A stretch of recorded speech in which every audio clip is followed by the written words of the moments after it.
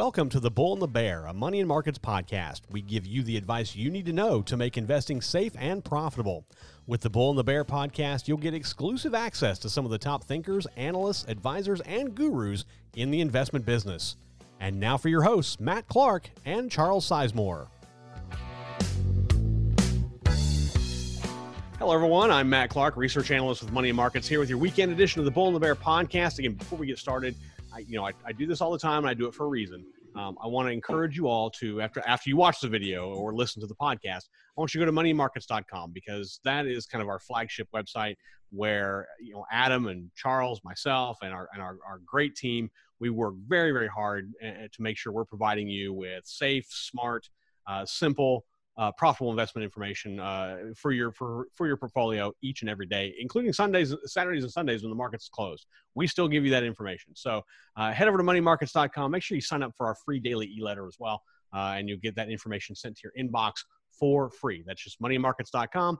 A lot of great stuff on there. You've heard us talk about the Green Zone rating system. That is on there. We'll talk a little bit more about Green Zone here in a little bit. But for now, I'm going to bring in Adam and Charles. We're going to give you our three credible buys for this week that we've been keeping an eye on. Bear in mind, the three of us, we are eyeing charts and graphs and looking at numbers and spreadsheets, 5, 6, 7 days a week sometimes. And we get influx with a lot of information. And what we're trying to do is we're trying to decipher that information and give you the safest, simplest path to profitability in your portfolio. And that's part of what we do here with our weekend edition of the Bull and the Bear. And I want to bring in Money Markets Chief Investment Strategist Adam O'Dell first to talk about what his recommendation is for this week. Adam, first off, welcome. And second off, what has been in your mind this week? Yeah, so this week we're looking at the housing market, the residential and even commercial housing market.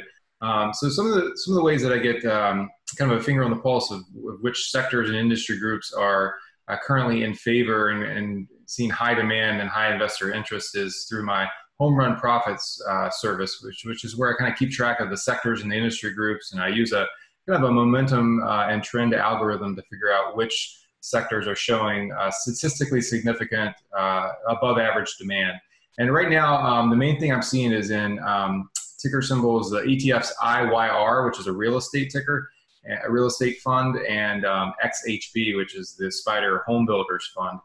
So those two funds have kind of risen to the top of our Leaders and Laggards board. Is something I publish each week in Home Run Profits. And so as those rose to the top of the Leaders and Laggards board, I downloaded the individual holdings within those two ETFs, looking for ones that rate very highly on our 6-factor Green Zone model. And the pick I have today to share today is an interesting one. It's not a home builder. I feel like when you go with the home builders, not that they're bad investments, but you have to pick which one or which ones are going to do better than the others.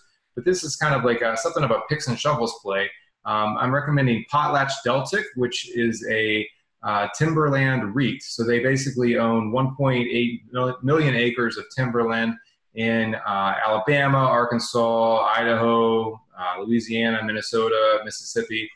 And so they own it, and this is a REIT, so they own this timberland, and they harvest the timber. They also own sawmills and a plywood mill, and then they also sell some of these parcels when the prices are right for a premium to developers that want to do like master plan communities in rural areas, so they can sell at a premium the land to developers for residential projects and things like that. So one of the big impetuses of this, the outperformance of this stock, I believe, is going to be simply the price of lumber. So if you look at a chart of lumber futures, which you can get on, I think, the NASDAQ website for free if you don't have a futures trading platform, but lumber is priced in 1,000 board feet, and basically it's traded around $300 per 1,000 board feet for pretty much the last 20 years. I mean, it's just kind of bounced up and down within a fairly tight range, but basically the average has been 300 per 1,000 board feet. Well, COVID changed all that. Basically, since COVID, the price of lumber has gone up threefold to almost went above 900. It's briefly touched on $1,000 per 1,000 board feet, and now it's right around 850 or 860 or so. So you've basically seen a tripling in the price of lumber. And PotlatchDeltic is a very leveraged play on the price of lumber. So for basically every $10 increase in the price of lumber, this company, this REIT, will basically earn an extra $12 million in EBITDA earnings. So this is, it's a very lucrative time for this REIT. It basically pays a forward dividend yield of 3%. So it's for dividend investors, it's very attractive in that sense. Their payout ratio is about 65%, so they can certainly afford to increase that dividend, I believe, over the next several quarters. This REIT also rates very highly on our 6-factor green zone rating model. It rates a 91.4 overall. Its highest scores are in growth at 98. So it's basically sales, revenue, sales, net income, and cash flow have all grown very strongly over the past several years. Its quality score is 80. So its profit margins are very strong at about 16-17%. Its return on assets are top ranked. It's also a good value. So it's rated 84 out of 100 on value. And then its more technical scores, momentum, size, and volatility are all in the 60 range. So they're not up to the 80, but it has good price momentum. It's a $3.5 billion REIT, so it's kind of mid cap as far as the size. And its volatility score is 62 out of 100, so it's a fairly low volatile stock, partly because of that consistent income that shareholders receive as far as investing in the REIT. So that's my play. I think that U.S. housing, obviously a lot's tied to interest rates, and there's some concern that interest rates have ticked up recently, and that may bring down the affordability of home prices as far as getting a mortgage, at least. But everything that we're seeing, there's still demand. There's a strong generational demand from the millennial group. So housing starts are up, housing permits. There's basically the stock of existing real estate is growing older and older. So there's going to be kind of an impetus for new building. And so I think that's really going to play well for a lumber company. So that is my pick. The ticker symbol is PCH. That's PotlatchDeltic, and I think this is going to be a good pick for years to come, really. All right. So that's trades on the New York Stock Exchange. Are correct, or is it NASDAQ? I looked this up yesterday, and I think it's the NYSE, but I could be very well wrong. It's actually, it does trade on the NASDAQ. NASDAQ, and it's PCH for Adam's pick. Now I'm going to go next. So Charles was anxious. I think he thought he was going to be chomping at the bit. I know, and here I just interrupt you and ruin your flow. But I'm going to go a different direction, and I will tell you, I tell everyone this, that the three of us are all going in different directions today. I know last week we talked about commodity stocks and how the three of us all feel very strongly that commodities and energy are sectors to really look out for. They're kind of those sectors that other investors aren't watching. So it's kind of a great opportunity to, get people when they're not looking, if you will. For me, I'm going back to my old tried and true, and I'll tell you why here in a second. But, if there's one thing that, the coronavirus pandemic taught us, it was the idea of being flexible. It taught us a lot of things. Let's be clear.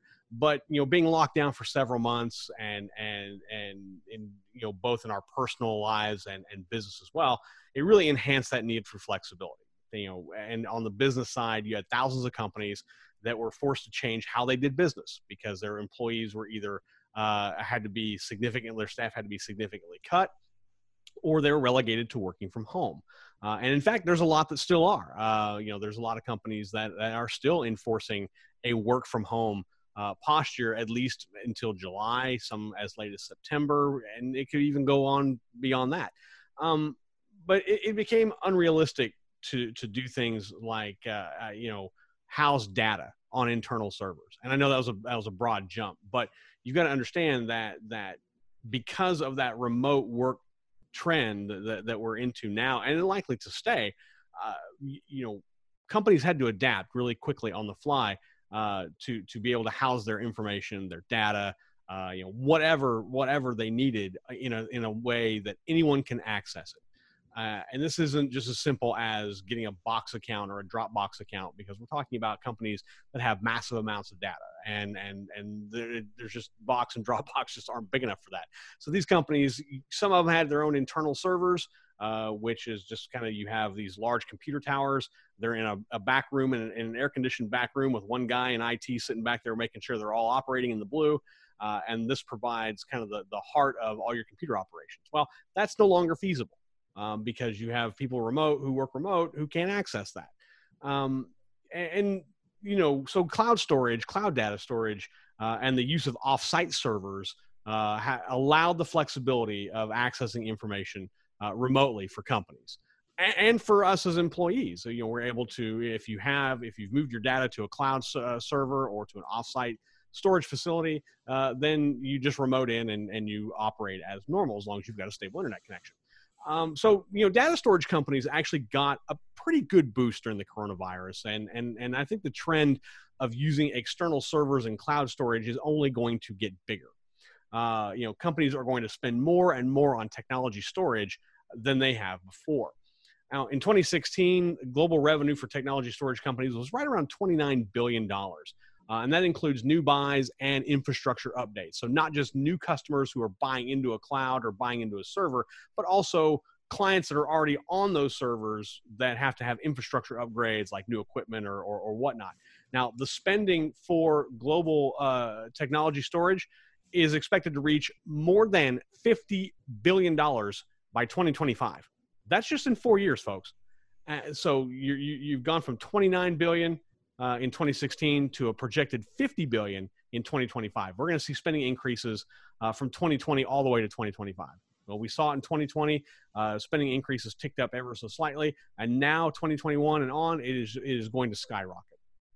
And the benefit, the way that benefits you as a smart investor is that if you recognize the growth potential of these companies that supply data storage, then you know that this trend is legitimate, and you know that this is a sector to look at seriously for your portfolio, not just for a day trade, but I'm talking about a more longer term position. And the company that I'm recommending today is Super Microcomputer Incorporated, trades on the NASDAQ. The ticker symbol is SMCI. So basically Super Microcomputer Incorporated. It is the initials, and that's its ticker. The company develops and manufactures high-performance server and data storage products. This includes server blades, workstations, networking devices, server management software, a lot of things that, unless you're in IT, can be very difficult to understand, but they're all very integral parts of data storage, cloud servers, offsite cloud storage, all these types of things. Basically, if you use Google Drive or OneDrive or any of these other things, you understand the importance of what cloud storage is because you're already using it. You've already recognized the fact that you can't buy a computer that houses all your photos from Google enough, and your phone just isn't at that capacity. So you want to put those photos of your kids or your grandkids somewhere, so you put them on Google Photos. That's a cloud service. That's a cloud service. Now, these companies that I'm talking about that buy into and buy products from Super Microcomputer, these are massive data companies. These are companies that are dealing with thousands of terabytes of data on a daily basis, not on an hourly basis in some instances. And so the company has actually done very, very well for itself, especially since 2017. Super Microcomputer was actually on a pretty solid revenue growth track until the coronavirus. It did manage $3.3 billion in total revenue in 2020. That was down from about $3.5 billion in 2019. But now the total revenue is projected to inch up in 2021 and really take off in 2022 and 2023. By 2023, SMCI's total revenue projection is around $4 billion. That's a 21% increase in just 3 years. So we're seeing a big spend in cloud storage, global cloud storage. We've got, Super Microcomputer that is growing its revenue on an exponential basis. And they're on a very solid, strong trajectory. Now, if you back off of that and look at their net income, despite a drop in revenue in 2020, the company was actually able to increase its net income during the year. They went from 71.9 million in revenue in 2019 to 84.3 million in 2020. So they actually saw a reduction in total income, but an increase in net income. Their total projected revenue is expected to hit nearly 200 million by 2023. That's a 333% rise from its net income of 46.1 million in 2018. Excuse me. And so it's another remarkable rise for this company. Now, if you look at SMCI stock chart, it hit a low of around $16 per share back in March of 2020 to the coronavirus crash. It reached more than $32 a share in June, pared back the gains, and hit a low of around $22 back in October, and then it started to take off again. Now it's at more than around $38 a share. It's a 139% positive bounce off the March 2020 lows. And then what's even more telling to me is that this stock weathered the sector rotation out of tech. It's done very well. It's actually gained out of the sector rotation out of tech as investors are moving more into other more beaten up sectors and away and taking profits from their tech buys. The 94% gain in stock price over the last 12 months is more than the 84% gain that the broader tech sector has seen in the same time. Of course, I always look at Adam's six-factor green zone ranking system. Supermicro Computer rates a 90 overall as of today. That means only 10% of all other stocks rank higher. It ranks an 89 on value. It's got great price-to ratios that all fall well below the rest of the tech sector, which means it's not as overpriced as other tech stocks have become. SMCI ranks an 86 on quality. It's got great returns on asset, equity, and investment. They're all positive, which the tech sector broader-wise cannot say. And their SMCI's return on percentages are actually higher than tech across the board. The company ranks a 70 on growth. It's got a 3-year annual sales growth rate of around 10.3%. It ranks a 69 on both sides with a market cap of about 1.8 billion. And on momentum, but with momentum, you have to remember that our model looks at historical data. So if you remember looking at the chart, or if you go on and look at the chart for SMCI, you're going to see some sideways trading. And again, we talked about that before. So I'm not necessarily concerned because what I'm seeing now is I'm seeing a very strong upward momentum move for SMCI, and I think it's one that's going to hold, especially since it's been able to weather the tech sell-off. So overall, I think Supermicro Computers is poised to take advantage in the new ways we conduct business. It's certainly a technology stock I think you should be looking at your portfolio in your portfolio. And again, it trades on the NASDAQ SMCI. So that is my pick. Now I'm going to move over to Green Zone Fortune's co-editor Charles Sizemore. Charles, first off, welcome. A little chilly in Dallas today, apparently, as the jacket is on. It's almost like a daily guessing game to figure out what Charles is going to wear. It's become kind of a game for us. Okay. Good to know that my wardrobe is something that keeps you up at night. It doesn't keep me up at night. It's just something that I spend about 2 seconds on thinking about. It's like, is Charles going to wear a Patagonia jacket today or not? This seems and then I move on. Like royal family gossip columns, or did you see what the prince was wearing? What was he thinking? If you don't see paparazzi outside your office there in Dallas, then I live with the paparazzi. I'm used to it. I understand. It's a constant thing. Back on track here. What has been plaguing your mind in terms of a stock to look at this week? We've been talking about commodities a lot over the last couple months, and Adam touched on that again today. I actually like both of your picks. I was an early adopter myself on cloud, just in my personal life. I've been kind of tinkering with proto cloud stuff since very early 2000s, and I still think there's a very, very long runway for growth there. I'm also agree with Adam that if you had this general building boom, he focused more on residential construction, but you also tie that back to infrastructure spending, and everything else. You really do have the potential for a really big boom in just commodities and building materials in general. Yet early estimates for the soon-to-be announced infrastructure spending bill, Goldman Sachs has pegged it anywhere from $2 to $4 trillion. Now, this is $2 to $4 trillion in addition to what's already been spent. This is not, our national budget is already multiple trillion. We just had the $1.9 trillion coronavirus relief bill. This is $2 to $4 trillion in addition to everything else that's already being spent, dedicated to road building, bridge building, construction projects, et cetera. And so a big component, well, actually, before I go there, beyond the United States, every other country in the world is doing some version of this. Not everybody has $2 to $4 trillion to throw around like the United States does, of course, but there are infrastructure projects being planned all around the world. And another kind of underappreciated aspect of that is a lot of these projects are actually pent up demand that didn't happen in 2020. A lot of mining didn't happen in 2020 because of coronavirus scares. A lot of construction projects either didn't start or were delayed or got dragged out because of coronavirus scares. So there's a lot of demand from last year spilling over into this year. And then you have this potential for the stimulus bill that's just like a massive just gallon jug of gasoline getting dumped on the fire. So with all of that said, I am wildly bullish on iron ore right now, because iron ore is, of course, the primary component of steel. You really can't build any significant project without a lot of steel. Even in cement, you need it for rebar. Steel is ubiquitous in infrastructure projects. Without it, you have no infrastructure.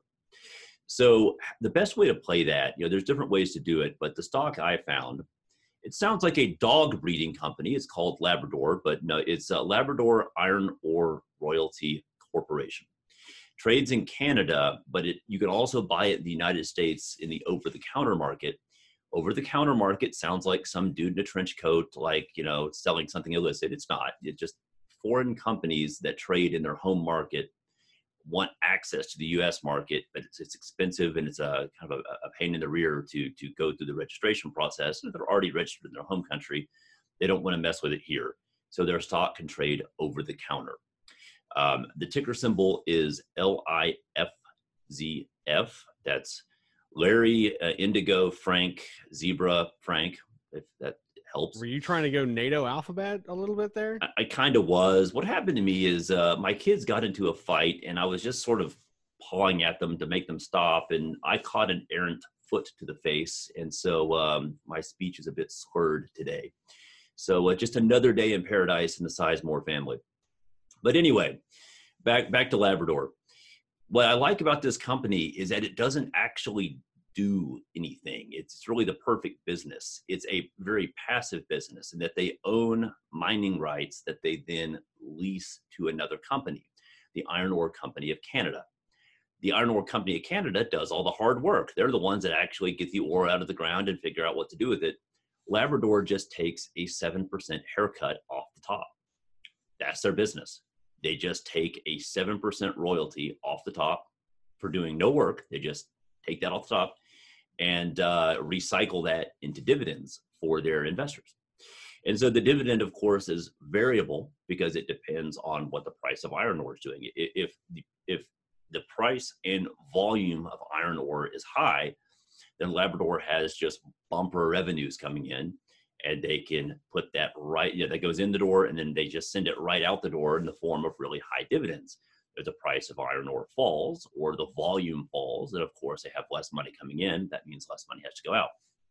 But if you believe, as I do, that this is going to be, we're going to see a proper multi-year bull market in commodities in general, and in iron ore and steel in particular, then this is fantastic. It means outsized dividends for a very long time to come.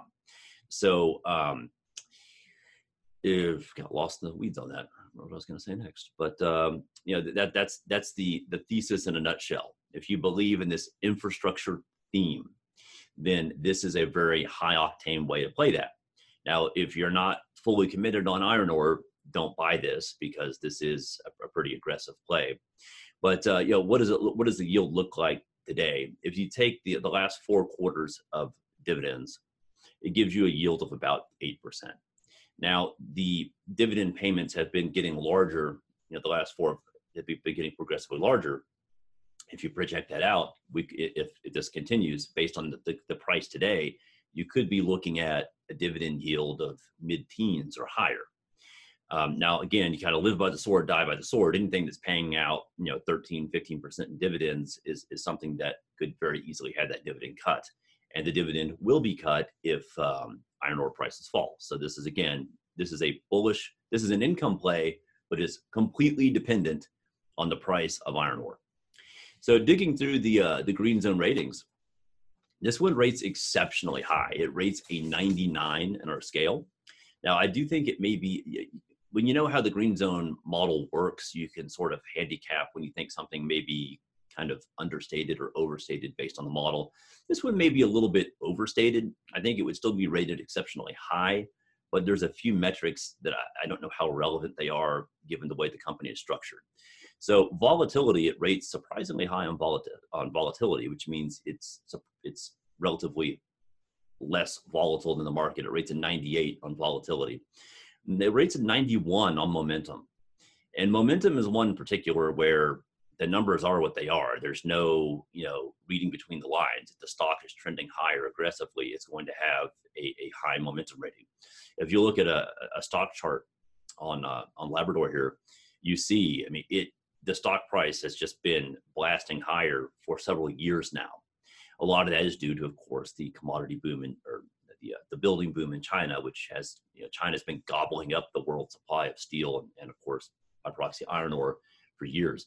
There was a huge dip in the share price in 2020. Of course, there was a dip in virtually everything in 2020, but the stock has bounced right back and has continued to trend higher. So very high momentum rating. I do not expect that to change anytime soon. Growth has also been high. And again, it's the same deal. What is their source of revenue? Their source of revenue is that 7% haircut they take off the top of iron ore of Canada's production. So long as you expect iron ore prices to be high, that growth rating should continue to be high. Now, quality, I'm a little bit less convinced. Quality at rates an 88 and value at rates of 59. I don't know how relevant those metrics really are for this particular stock, because this is not an operating business. It's essentially a royalty trust.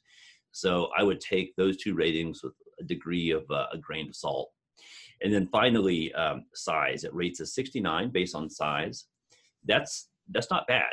That's sort of mid-cap territory. I would be careful, though, trading these shares. The over-the-counter shares are thinly traded, so do really be careful here. Use a limit order, or if you are planning to make a relatively large order, break that up into several smaller orders and stretch it out over a few days. If you want to buy it in Canada, go ahead. It's a bit more liquid in Canada, but if you are going to buy it in the U.S. over-the-counter stock, just be careful. All right, so that's Labrador. I believe it's Labrador Iron Ore Royalties. You got it. And it trades over the counter. I'm going to see. Hopefully, I get this right. It's LHFZF, correct? LIFZF. LIFZF. Okay. You know what? Google Labrador. It's going to be the only thing that pops up. Well, yeah, I'm sure if I Google Labrador, that'll be the only thing that pops up as Labrador Iron Ore Royalties. In a financial screen. That's not if Google. You just go to the Google window, you can have a lot of puppy pictures. I understand that. If you go to a financial screen, this will be the only thing that pops up. Exactly. So that's Charles's pick. I went with super microcomputer, trades on the NASDAQ, SMCI. Excuse me. And Adam Potlatch, is that correct? Did I pronounce that correctly? Right, Potlatch Deltec, and that is trades on the NASDAQ under PCH. Parting shot goes to Adam Odell. Adam, what's your parting shot for the week? I just think you got to look outside of the growth names. The growth names and the tech names are struggling right now. So I think we've done a good job, the three of us, of highlighting some gritty, as Charles said, gritty industrial stocks that have good value. And check out moneyandmarkets.com. We have with the Green Zone rating system there for free. So I think that's a great resource.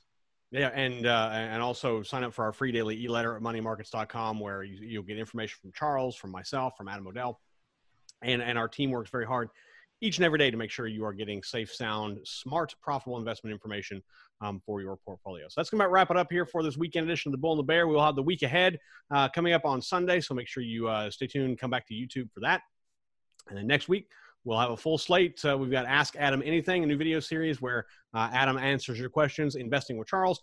Charles is going to take on some different looks at the stock market in his video series. Plus, I've got the marijuana market update the week ahead and the Bull and the Bear podcast. Plus, we got other stuff working too. So make sure you are checking out our YouTube channel, youtube.com. Just search Money and Markets. Click the goal of the green Bull and Bear, and make sure you hit that bell, that notification bell. Make sure you get notified each and every time we post a new video. So for Charles Sizemore, co-editor of Green Zone Fortunes and chief investment strategist Adam Odell, I am Money Markets research analyst Matt Clark. Until next time, everyone, safe trading.